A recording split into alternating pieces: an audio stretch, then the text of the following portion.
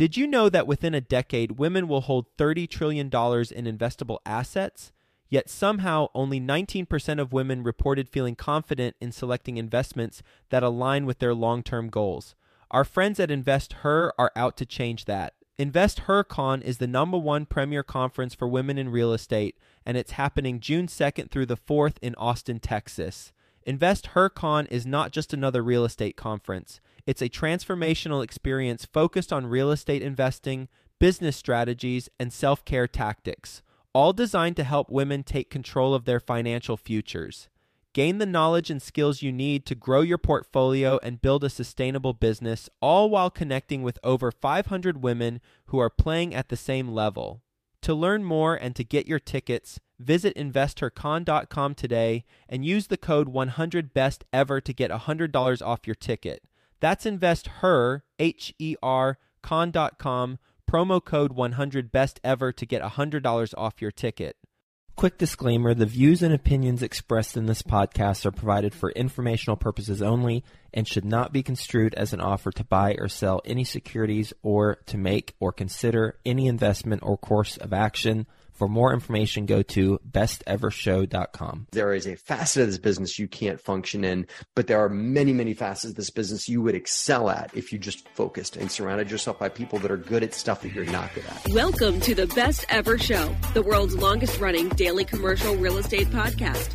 Our hosts interview commercial real estate experts every day to get you the best advice ever with none of the fluffy stuff. Best ever listeners, welcome to the Best Real Estate Investing Advice Ever Show. I'm Slocum Reed, and today we're here with Matt Faircloth.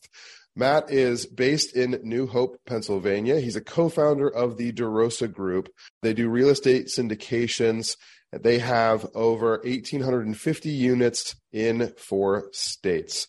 This is going to be a bit of a targeted conversation. There are a couple of things that we want to discuss, but can you give us a little bit more about your background, and then we'll dive in? Well, first, Slocum, thank you for having me. It was awesome meeting you at a Best Ever Con and you being willing to have me on the show again. So I'm grateful to be here and just want to acknowledge you and say thank you. Our company is a multifamily syndicator company. We aggregate passive investors into multifamily deals, primarily Class C housing, which is stigma or whatever, but it's workforce housing. We house the workforce of America that earn at or around the median income of an area that are the backbone of this country. So those are our tenants, those folks that are earning in that area and the blue-collar workforce jobs that we need here in this country. So those are our tenants. That's who we provide great housing to. Our mantra, Slocum, is to transform lives through real estate. So that is providing great passive investments, providing great opportunities for our workforce that work for our company or work with our company, and providing above the market living standards for our tenants for a place they can call home and have what a luxury environment we can provide them based on what rent we're getting from them, and providing great housing that they're proud to call home. Awesome. It was great meeting you as well at the conference. And that's where I want this conversation to head, Matt. You hosted a mini event within the conference. It was called the Partner Hunting Event, and it was about finding partners, but it was also about sharing, if I can say an ideology that you have at the DeRosa Group around what you call the real estate superpowers. Mm-hmm. And you set up the event as an opportunity to effectively form or meet people and learn how to form superpowered partnerships in commercial real estate investing. Tell us a little bit more about those real estate superpowers. Well, Slocum, I learned the hard way that you can't do everything really, really well in real estate investing. And I called them superpowers because I'm a superhero junkie. And if you're watching live, you see I got Captain America taped to my microphone here. That's how much of a junkie I am about superheroes. So I feel like everyone can muddle their way through real estate. People can be a reasonably good underwriter. People can manage contractors in an okay fashion. People can raise capital mediocrely or talk to people in their network or present a deal to investors. And people can negotiate with brokers and find markets that are great for their investment strategy. But one of those things can be done really great by just about anyone. And the other things are done at a mediocre level.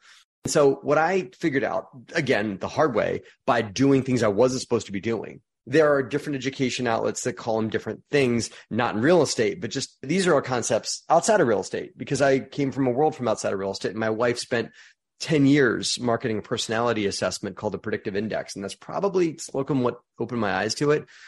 And the premise there is that not everyone should be doing everything. There's too many people in our world, in our country, in business that are doing the things they shouldn't be doing, that are not their core genius. And these other technologies call it things like your God-given talent, your core genius, your purpose, your whatever it is, the thing you're really awesome at. Let's just call it that. And the real estate superpower concept applies whatever you're really great at, whatever you're just naturally good at, whatever you love to do, whatever you could do for hours on end. We help folks figure out what that is and then apply it to their real estate multifamily business or whatever sector of real estate they're in, doesn't matter. We hope folks apply that and then surround themselves by people that are great at other things that they're not great at to build their teams. That makes a lot of sense. At the conference, you talked about there being effectively 4 superpowers. I'll drop the names here if you could give just a little description of each and how they complement one another. I believe they were the money, the brain, the hammer, and the hunter. Yes. And I'll go through them real quick because I touched them a little bit. Those were the cool names we gave them because everything needs a cool name, right? So the hunter is the one that is the market expert and finds the opportunities. They may even live in the market. And when I say the market, I mean the geographic market. Atlanta, Charlotte, Charleston, Kalamazoo, whatever the market is, that is the person that is in charge of bringing deals back to the company. They do that through broker relationships. If there are wholesalers that are active in that market and in the asset class they're pursuing, and maybe they know the wholesalers, they even would do direct to owner marketing, whatever it is. Their job is they're the rainmaker. They are the beginning of the funnel. Their job is to produce the opportunities. And there are certain personality types that it takes, Slocum. You want to be a hunter, you got to be someone who can get told no 400 or 500 times and then get told yes, because they know that if they get told no enough times, they're going to get told yes eventually. So these are people that are not disheartened by no, because you're going to get no a lot from sellers and from brokers, and they're okay to just swing at the plate, and they know eventually they'll hit a home run if they strike out a lot. So that's the hunter. Yes. I remember you saying that it's good for some of these people to be more optimistic and more pessimistic. You expect some optimism from your hunter, right? There's a funny dichotomy. The hunter is always an optimist because you got to be. If you get a door slammed in your face that many times, man, you better be an optimist, because if that happens to a pessimist, they're going to walk out after the second door gets slammed, right? Like, I told you so. The optimists on your team are those that are finding opportunities and those that are finding money, because those people get told no a lot and they need to be excited and regularly excited and just get their excitement from inside. So they're optimists. They're also extroverts, willing to generate new conversations with new people. And those folks are typically risk tolerant. They're okay with risk. They're like, hey, let's go, right? We'll figure it out. You ever heard the term jump out of the airplane and build the parachute on the way down? Oh, absolutely. That's those people. On the opposing side of it, and this is not me, I'm the money on my team. So as you can tell, I'm an optimist, right? So the other side of it is the brain and the hammer. The brain's the underwriter, the person that builds the business plan for the opportunity, whatever that may be. So they live in Excel spreadsheets and finance and implementation and stuff like that. And then the hammer is the one that implements that business plan, that takes the plan and makes it real. Those folks are pessimists, and they really ought to be, because they really need to be planning for the worst case scenario. Although, again, hope for the best, expect the worst kind of thing.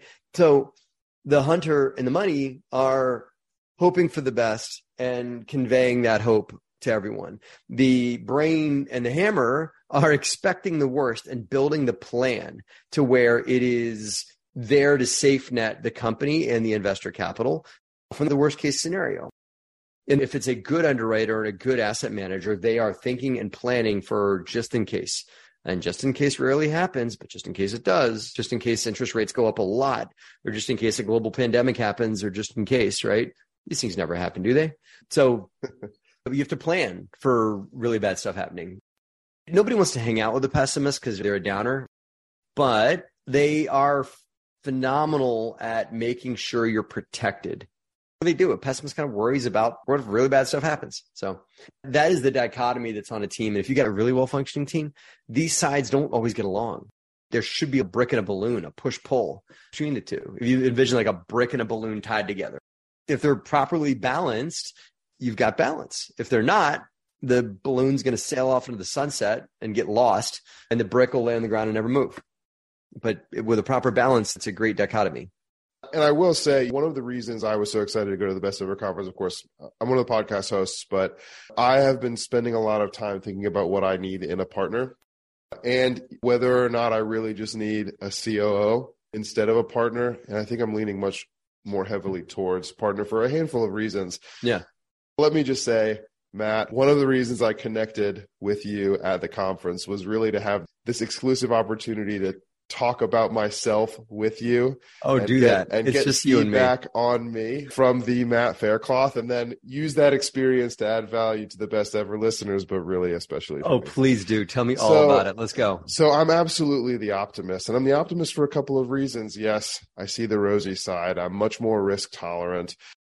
But I've built a parachute on the way down. Best way to find the leaks is put the boat on the water. I love that one. But also, I know when things go south, what I'm willing to do to make them right. I know the lengths that I'm willing to go to make sure that whenever things don't go according to plan, that we come to the best possible resolution. And that for me allows my optimism, at least the way that I look at it.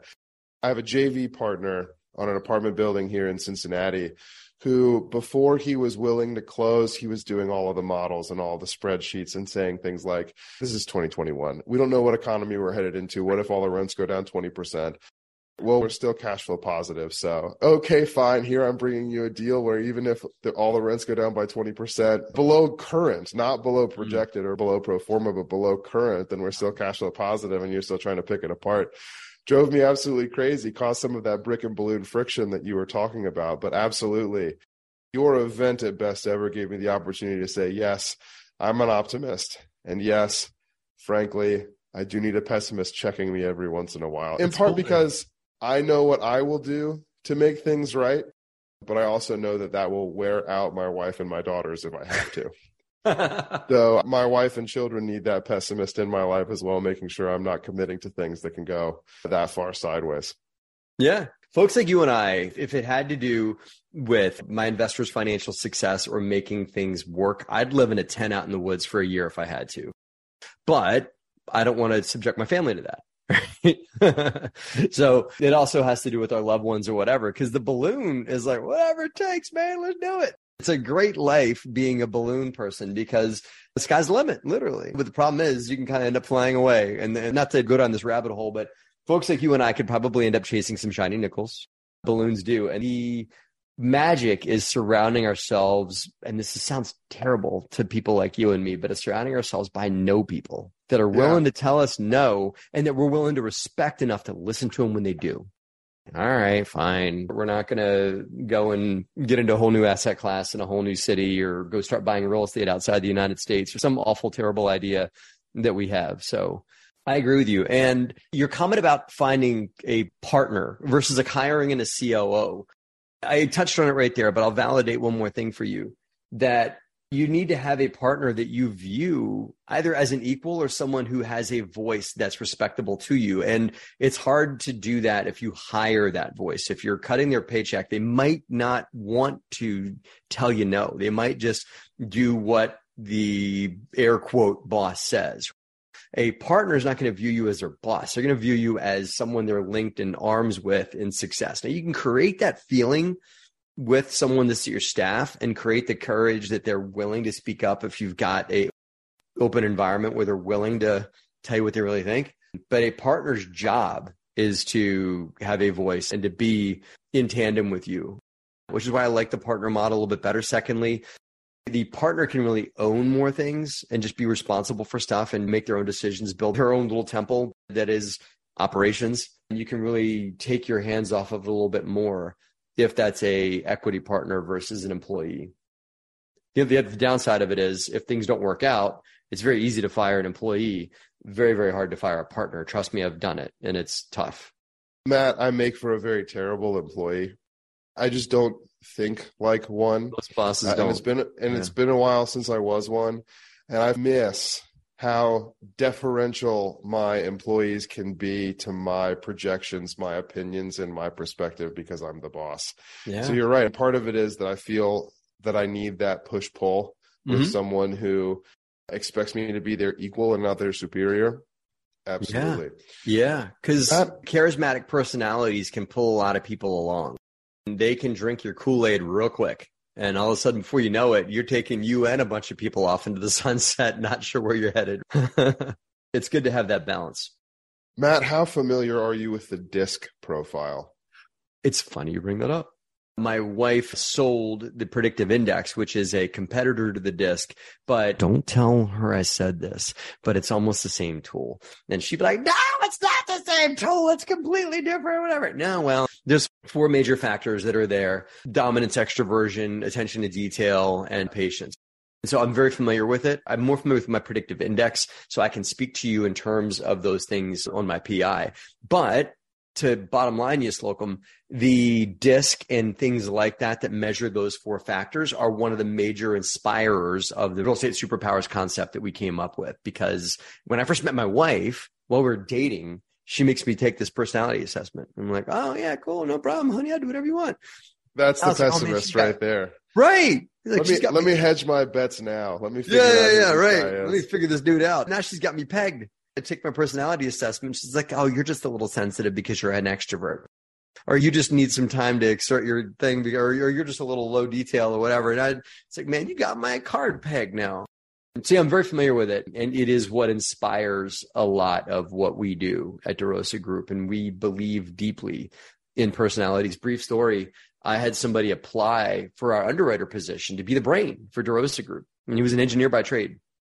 And I saw his predictive index, which is, very similar to his DISC profile. And he was high extrovert, high dominance, and low attention to detail, and low patience, which would be a terrible underwriter.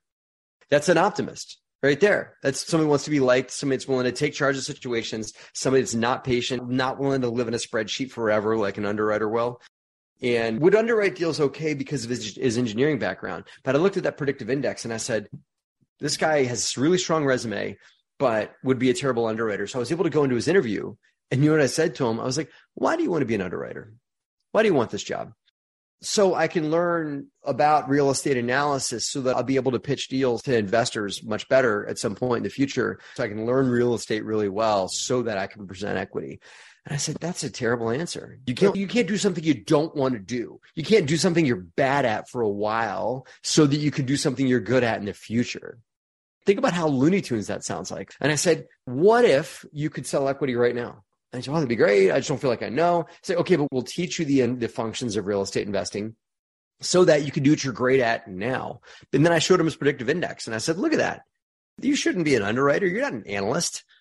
And he and I shared a laugh about it. And now I hired him. And now he is a absolute superstar equity sales rep for us. Had I hired him just on his resume, which screamed underwriter, because background in engineering, really, really smart guy, excelled at his prior company, owned a few rental properties, I probably would have hired an underwriter that would have been mediocre because he would have been in the wrong seat.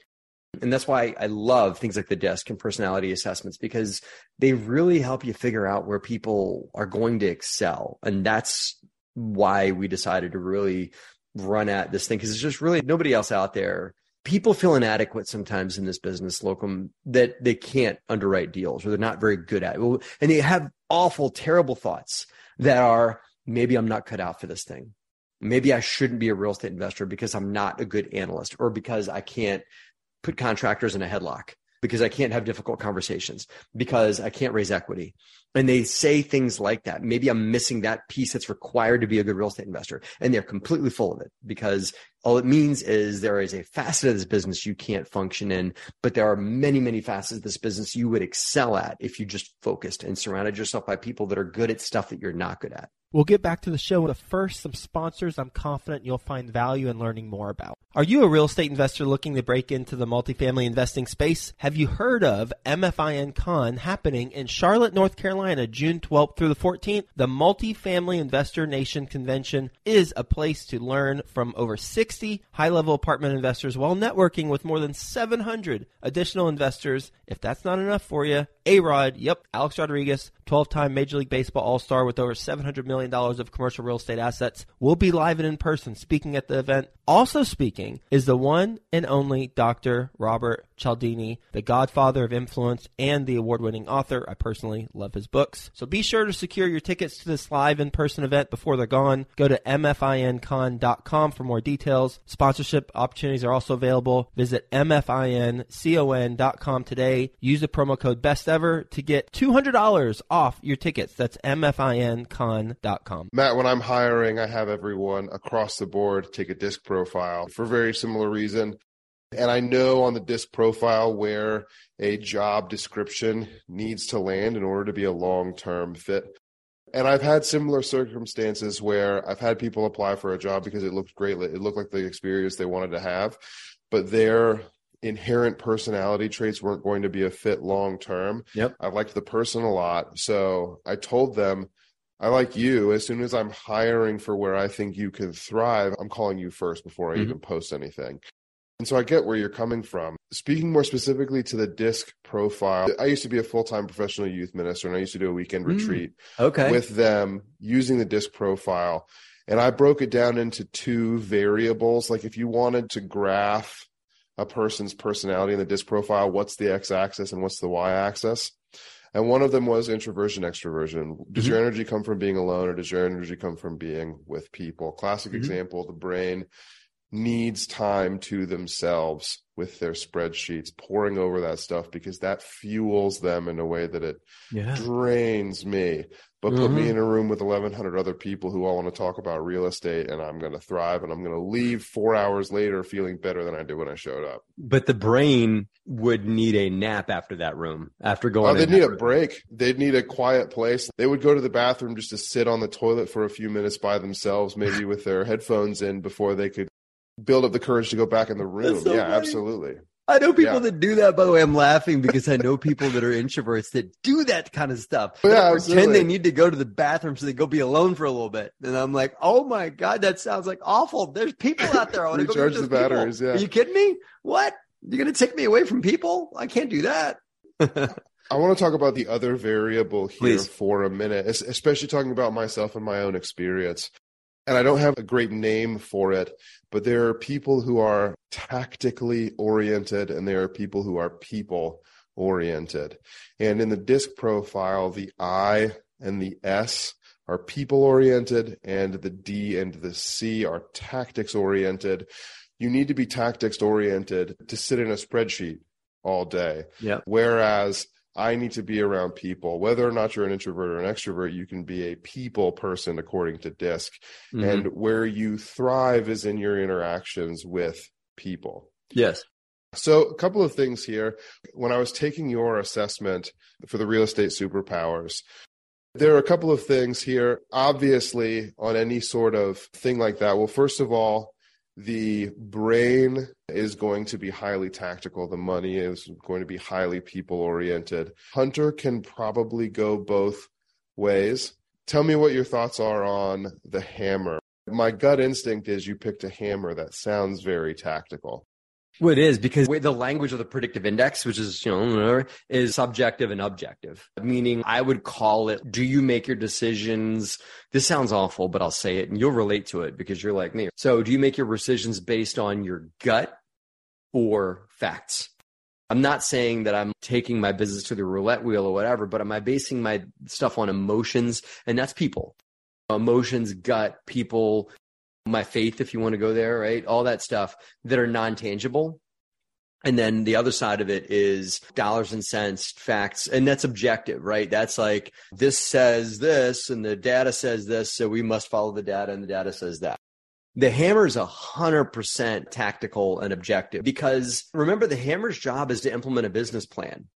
And I'll give you a real way that these superpowers play together.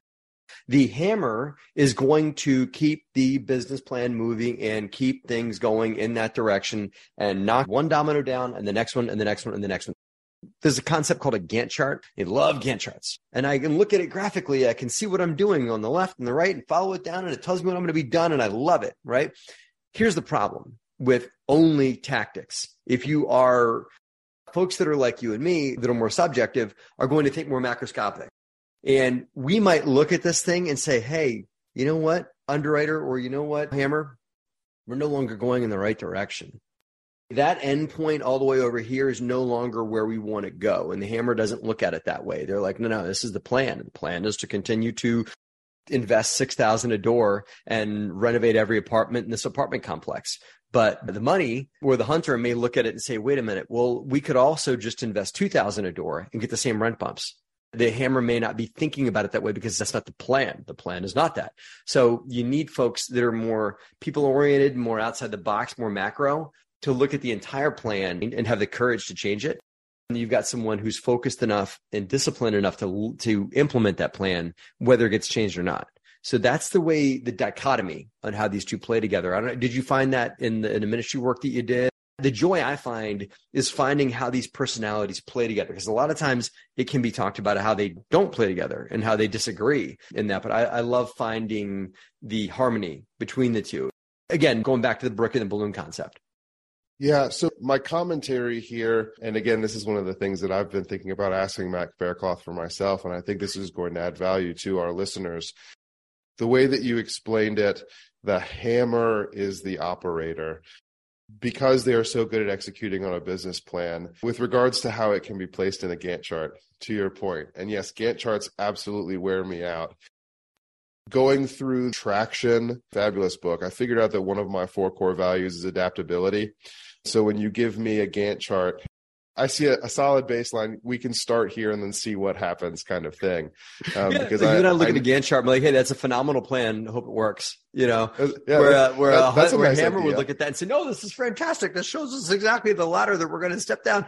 And they might be able to hold it to that. But I'm like, yeah, I guess let's get in. And my hammer guy on my team hates this phrase, and I say it all the time, and it drives him nuts. Well, let's get in and figure it out. No. We can't figure it out. We got to know where we're going. But that's the dichotomy. Yeah, when the mess has already hit the fan and you don't know what to do, that's when you need us, because we'll just step in and figure it out as we go. Yeah.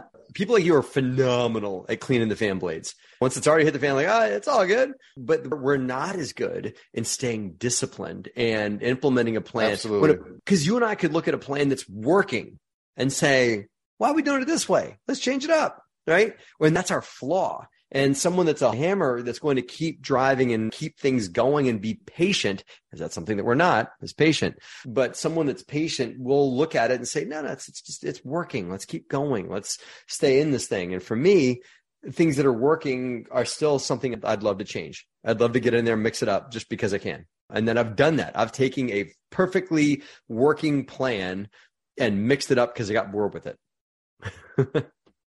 Yeah. We are running short on time. There are a couple of things I want to bring up, and then we'll move forward from there. Matt, I don't have a question here. I'm going to talk about myself, and then I just want your reaction. So it makes sense that the hammer is the visual for an operator, someone who can execute on a plan. And I absolutely agree that I need a highly tactical business partner.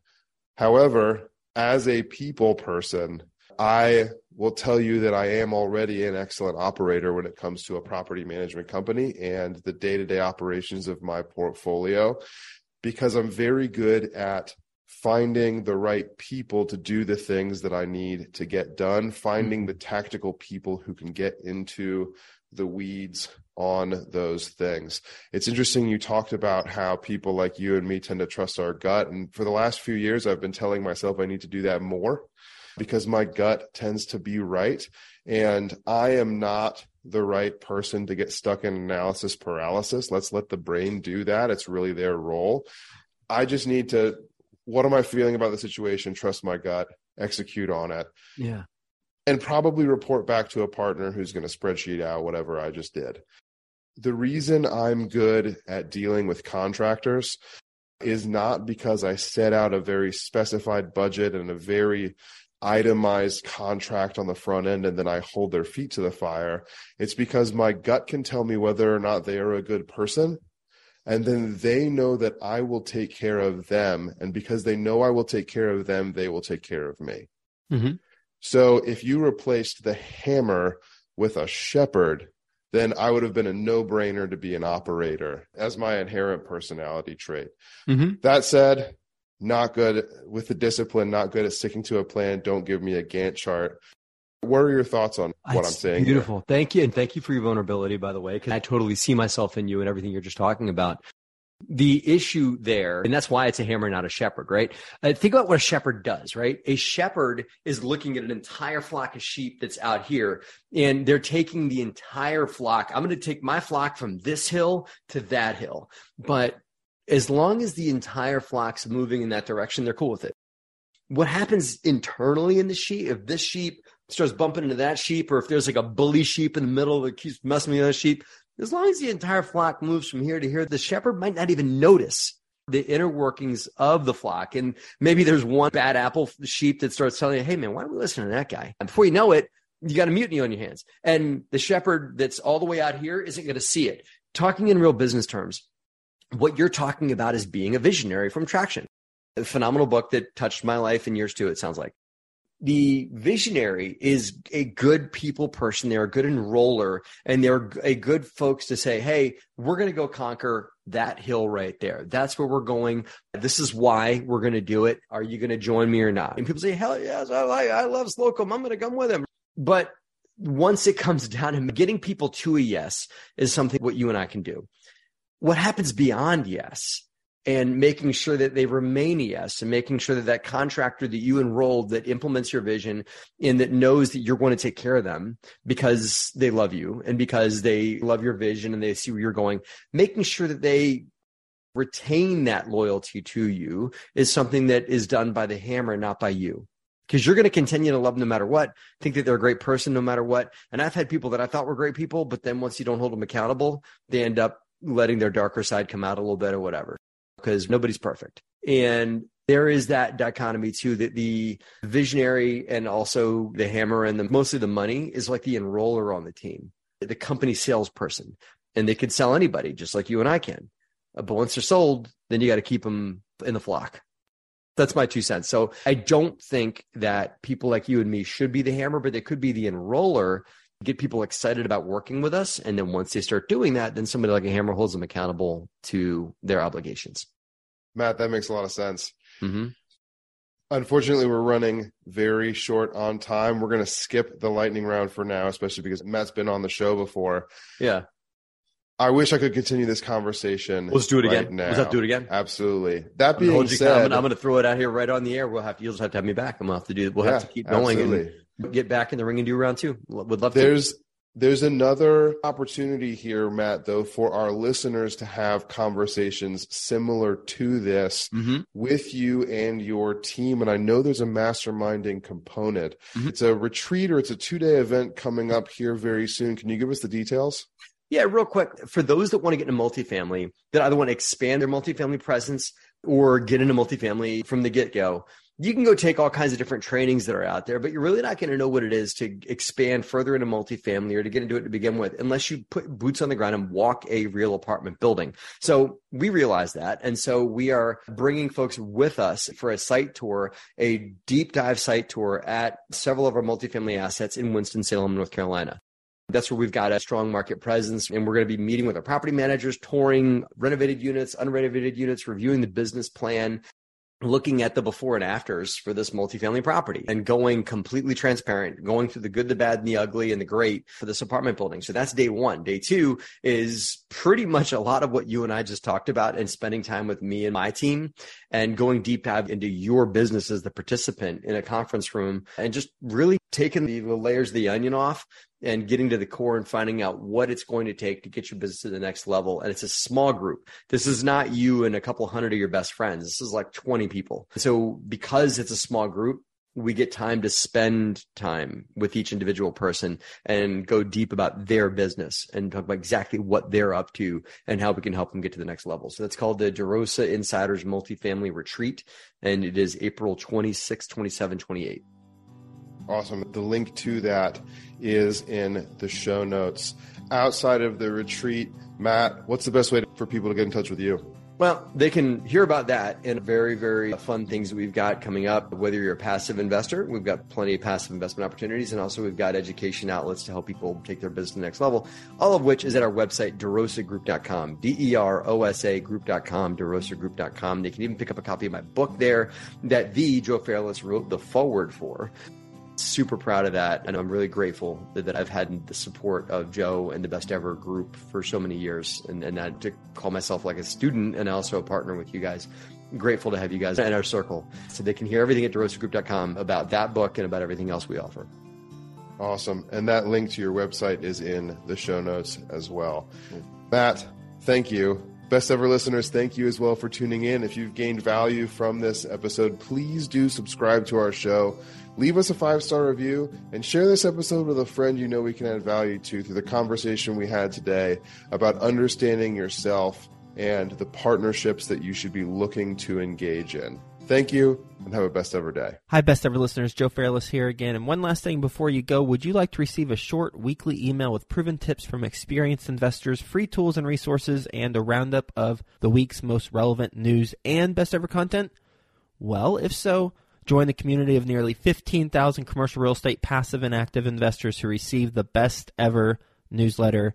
Just go to bestevercre.com/access and you'll get the very next one. I hope you enjoyed this episode. And as always, thank you for listening and have a Best Ever day.